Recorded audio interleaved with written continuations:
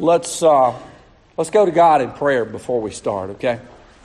Heavenly Father, we thank you. We praise you once again for your word, for the majesty that we see of who you are in this particular chapter. And yet, Lord, as we go about studying your word this morning, help us to understand that there is so much that we need to do, not only within our own hearts, but those that we need to help see you for who you are. So would you bless us this day with a greater understanding, not only of this chapter, but Lord, help us to understand more of what you want from us in this life. Would you bless us to that end? And we ask this in Jesus' name. Amen. I wrote this sermon about a month ago when I found out from Kirk what particular passage I was going to be looking at. And this is, 31 verses rather, is a lot to try to put into a 30-minute talk and make it all come out making sense. So I picked out really two parts of this particular passage. It's verses 1 through 8 and then verses 18 through 31. Not to say that 9 through 17 are not important, because they kind of go along with the last part of this, okay? The majesty of God and how we understand God for who He is.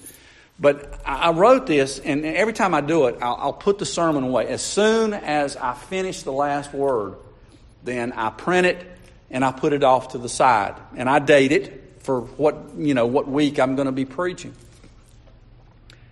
And I never know until I look at it the Monday prior to preaching it on Sunday, what I've written. And it's always one of those, I cannot wait to see what the Holy Spirit has done in this sermon. Because if it was left up to me, I would not make two sentences come out, okay? And I read this thing and I thought, okay, not too bad. And the more I read it during the week, the more I got excited about it, to the point where Friday, I guess, it was like, I cannot wait to get to Sunday morning to be able to preach this message.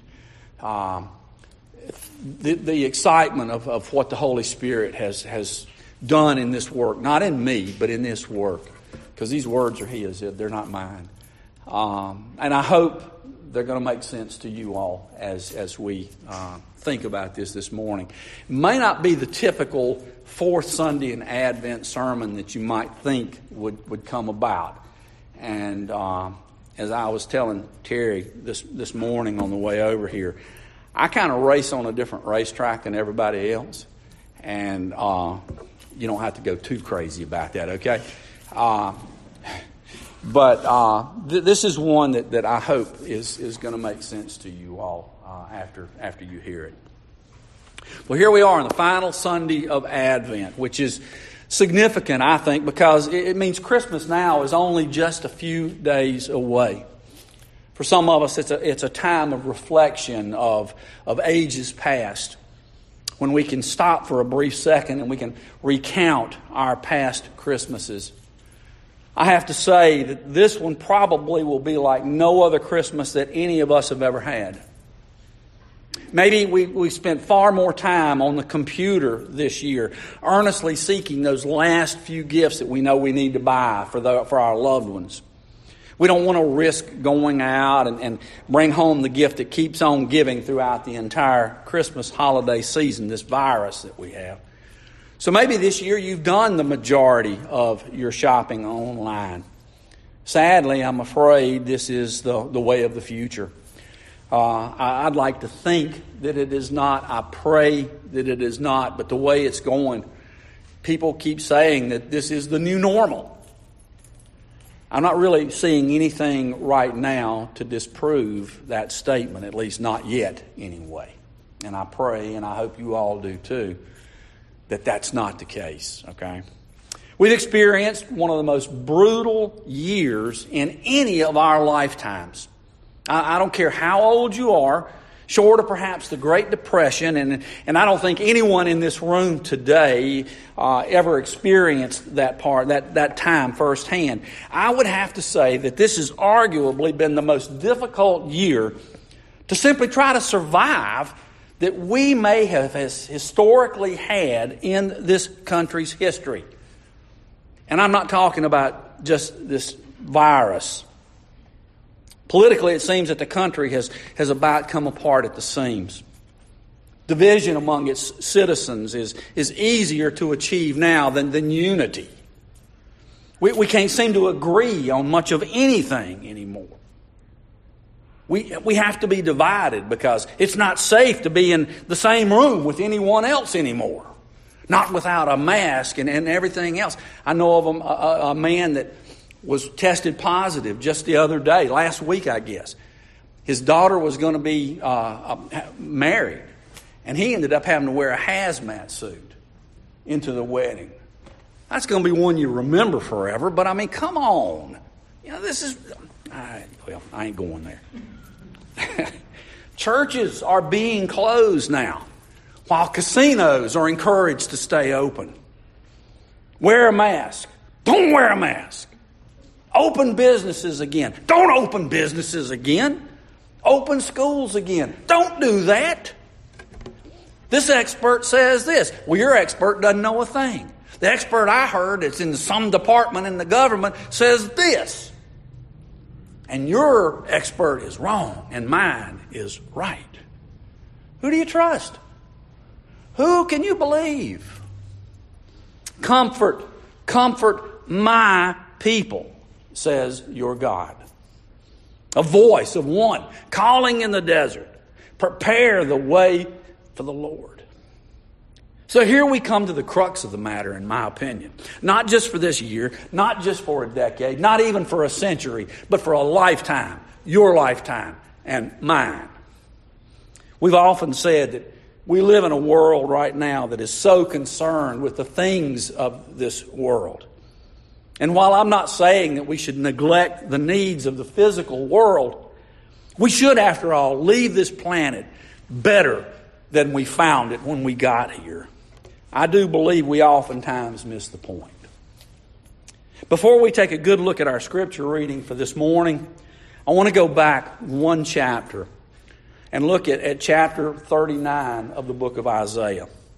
The prophet Isaiah just told King Hezekiah in verse 6 of chapter 39 that the Babylonians will be taking over Israel for about 70 years. For some, that would be a very long time. It might be the rest of their lives, as a matter of fact. Some would be born into captivity and would never have known anything but being a slave to the Babylonians their entire life. Some might only live long enough to be enslaved to them and they know nothing else. A lot to look forward to, isn't it? These are the people who will have to pay the price for their collective national sin. Sounds even beforehand that they could stand a little comfort, does it not? And we know God is not going to go away from them, never to come back. He will be there, even when it seems like He is gone for good. But then look at what King Hezekiah thought to himself in this same chapter, verse 8. At least there'll be peace and security in my lifetime. Is that going to be our thinking? Well, good. Maybe as long as I'm alive, things will be okay. And after I'm gone, whatever happens, happens. Today, again, we're in a fix in this world and in the United States. We have factions who are literally trying to tear this country apart. And for what? So that some of them might be able to sell an extra newspaper or perhaps an extra magazine that they wouldn't have previously. Or that some political party might have power and dominion over another and have it over the rest of the country as well. Their hunger for power is that important? I don't get it. A voice of one calling. Prepare the way for the Lord. We're reminded. Of course, we know that voice to be John the Baptist. Look further here. Verse 4. Every valley, every mountain, every hill, all the rough ground, all the rugged places will become level and smooth. But what happens when all that takes place? After all the leveling has been done, okay? What takes place after that? The glory of the Lord will be revealed. And you know what else? It won't take a magazine or a newspaper. It won't take a political party or one nation lording it over another for us all to be able to see that. None of this stuff is going to matter. Now, while in Isaiah 40, the desert talked about as the moral wasteland of the Israelites at that moment in time, I dare say we can parallel that time with what we are dealing with today. What's being said here, I think, is a mandate to us all. Make a way for God to come back to us. Get rid of the clutter of the world. Get rid of the junk that clouds our way, that does not allow God to be first, not only in the world, but maybe more importantly, in our own hearts. But right there, start right there, right now, today. Each one of us, let it begin with you and with me of allowing God to be back in our hearts again so that we can go out into the world and make a difference for Him. As the old Christmas song says, let there be peace on earth, but let it begin with me. As the Israelites were exiled by the Babylonians, it would have been easy to simply give up. To give up ever being free again, of ever being allowed to think for themselves again. It would have been so easy to become withdrawn and reclusive. They could have become divided people, ones who didn't even look to remain connected one with another. And this is what bothers me about this year at Christmas. We're being encouraged to be divided, to be away from our families, to be away from the ones that we know and that we love. California, and I'll pick them out. Everything is shut off for 3 weeks, which happened 2 weeks plus ago. And it's supposed to end in 3 weeks, which is the day after Christmas. Isn't that amazing how that worked out? You know, there's too much of this division that's trying to be taking place in this country. And too many people are falling for it. I'll get off of that one. Now I got to get back where I was. All right. They could have become a divided people, ones who didn't want to remain connected with their family and friends. They could have had, at worst, even given up their faith. Is any of this sounding familiar today? That they had to remain connected in any way possible that they could. They had to, or risk being divided and never having the will to rise up with God's help and be free once again. They're being told to prepare the way for the Lord, even in the desert that they were living in at that moment. Listen for that voice, they're being told. Even in the desert they're living that they were living in at that time. Now, Merriam-Webster Dictionary defines desert, one definition of desert anyway, as a place of abandonment, a place where a person may feel unprotected. You see, Israel knew what a desert was like, that they lived in periodically, arguably in typical barren flatlands, as we often think of. Thank you. But moral desolation had come upon them because they had collectively turned their backs on God. Thank you. If we allow sin to rule our lives, we will live in similar desolation, spiritually, perhaps even physically. If we don't prepare the way in our own desert for God's return, or for Christ's return, we too will live isolated lives, divided from what should be ours, and then living alone in desolate times. That taking that we can have, it should be ours. And that taking is Jesus Christ. Asking Him to come back into our lives, asking Him to come for the first time into our lives, making Him a Savior of our lives, and then living for Him as He is Lord over our lives. But the timing that we have, or the time that we have, is we don't have much time to decide. Do we then do what we've been called to do by God? Prepare the way in our own hearts first for the coming Messiah, for that game changer for all the world to behold? Or do we continue in our own blind way, never being privileged to know the hope and joy that can be ours? We're reminded in verses 6 through 8 of our reading this morning that all flesh is like grass. The beauty we recognize in life is temporary. It is fleeting. All we know today will be gone tomorrow. I was thinking even the Christmas presents we get for our children for this year, next year they'll be looking for something new because those will already be broken or lost or whatever the case may be. It's the same sort of thing. What was shiny and new yesterday in our lives tomorrow will have to be replaced. Maybe Isaiah at that time was looking at the grass and the leaves turning brown where he was living, much like we're experiencing right now in our own yards, or maybe in our view as we were on our way to church this morning. Maybe he was thinking back to how lush and beautiful things were for a brief time for Israel. Or perhaps he was thinking of his beloved Israel itself. How at one time they had been so in love with God. How they praised Him and worshiped Him. And now Isaiah simply sees nothing left in the people.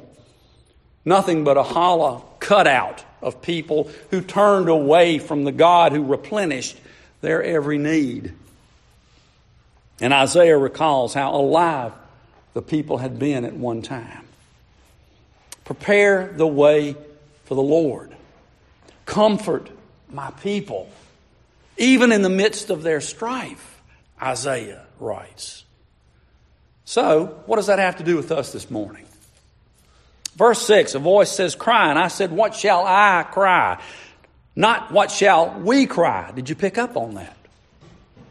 Remember a few minutes ago, I said something about I think Vince Gill sang it best, concerning let there be peace on earth and let it begin with me.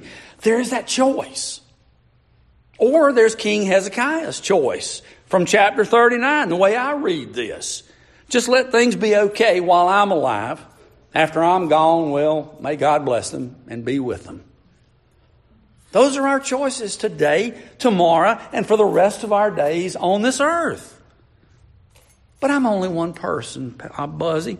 I can't do anything like that. Nobody's going to hear me talk about Jesus. And we believe that He came to save us from our sins. And we believe He is going to come back and take us home to be with Him. And if we just follow Him as Lord and Savior, we can live with Him forever, as we see in John 14. What difference can I make? I read a story the other day about a little boy and his dad who were walking along on the beach one morning.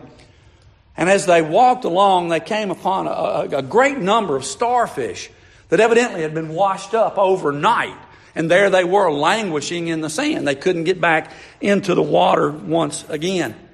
So the little boy begins just he's not real sure about them. They weren't moving. But he picked one up and he threw it back out into the water. And lo and behold, it began to move. And then he took another one and he threw it. And that one just sort of floated. But he took another one and threw it into the water.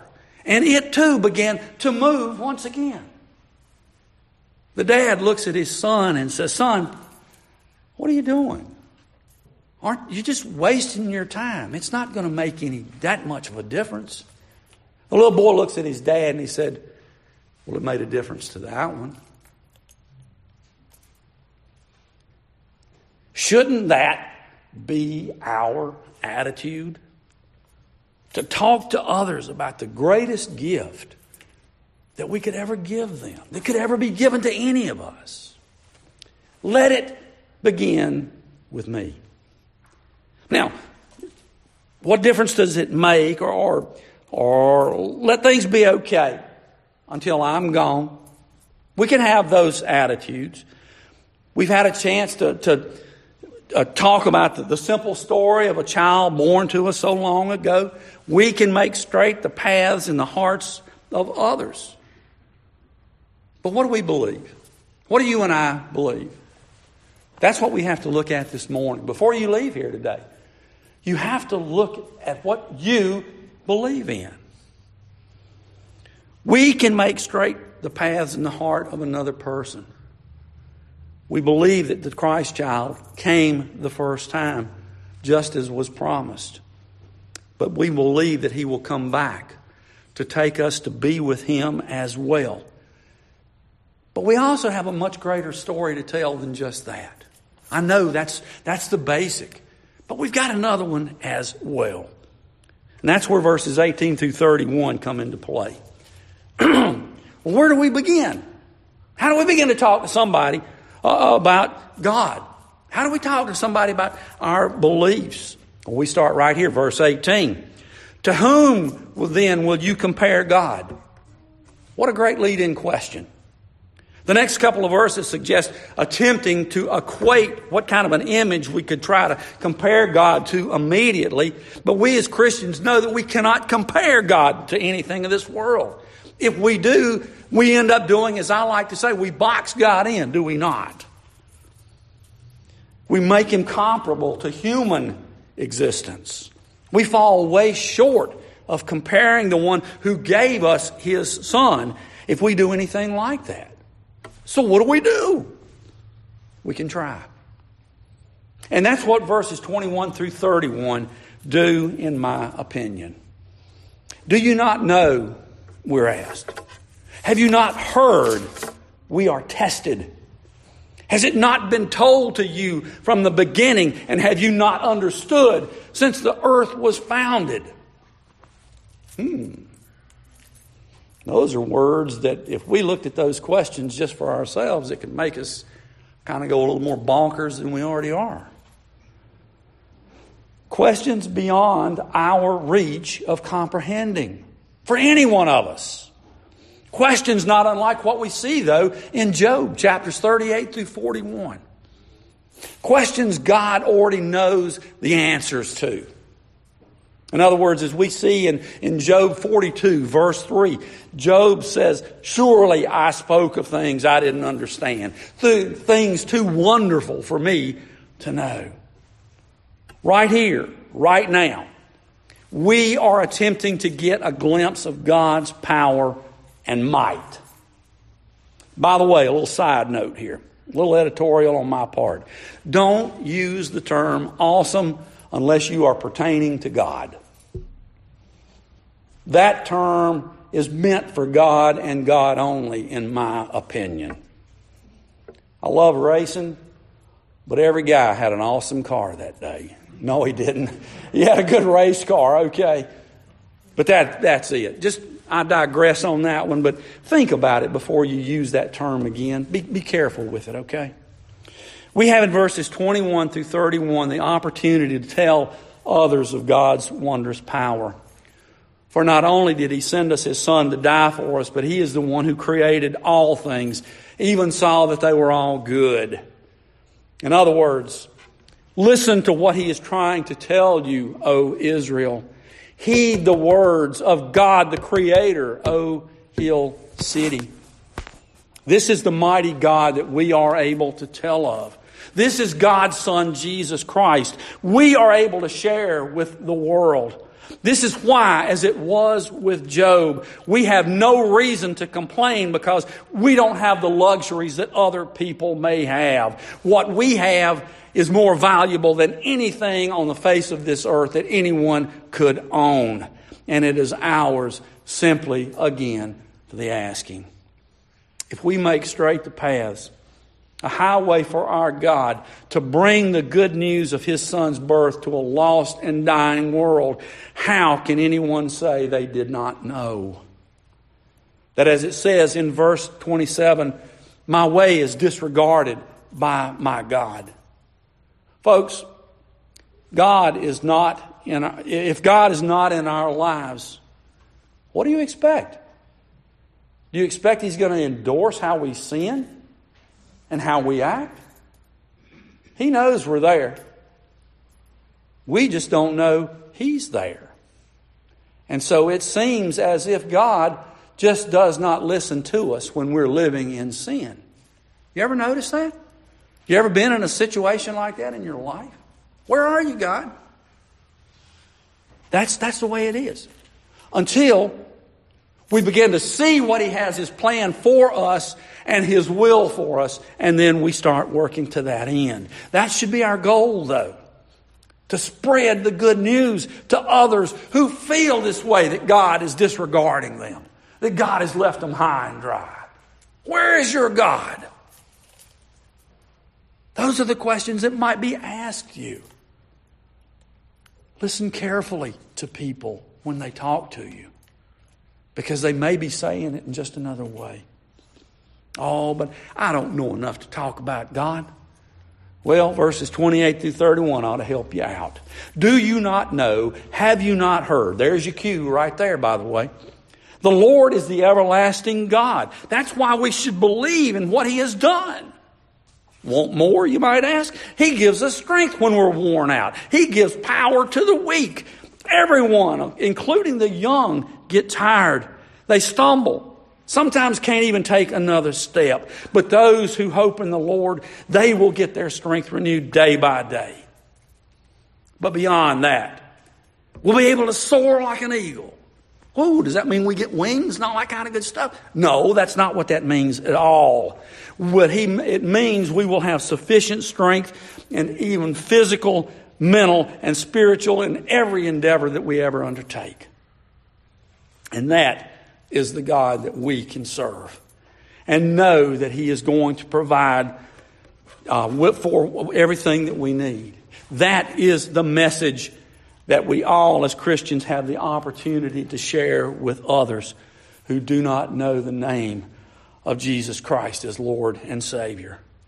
These are the words to give us, Christians, comfort. These are the words to encourage us and the world. These are the words to challenge the unbeliever. But we have to look a little bit beyond Christmas, okay? This is for 365 days a year, folks. This is not only for December 25th, but it's for August 3rd. It's for September 18th. It is for February 22nd.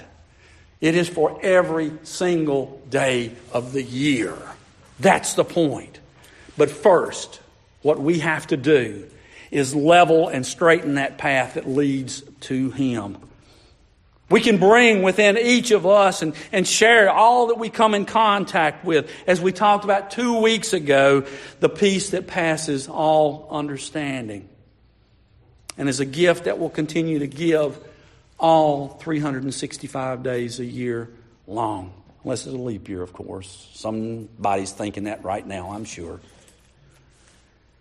Prepare yourself to share that gift, that peace that we can find only in Jesus Christ. But first, what do you have to do? You have to prepare your heart to receive that gift from your great and gracious Father in heaven. I pray in a year that thankfully is about to end, I pray that you and I are ready to receive Him. Let's pray. Father, we thank You. We praise You. We praise You for this time of year. Yes, there is great joy. But we should experience that joy each and every day of our lives. So many people look to the Christmas season, but they don't look to the Christ child. So help us. Help us level those rough areas in other people's lives, maybe even in our own. But strengthen us to that end. Would You help us to help people understand just who God is, that He loves us so much that He gave us His only Son. As in our Advent candle, as we read this morning from John 3:16. Help us, though, Lord, to help others to see that great gift. Would You help us to do that? We ask in Jesus' name. Amen. Okay, let me see what we got here. Our New City Catechism question.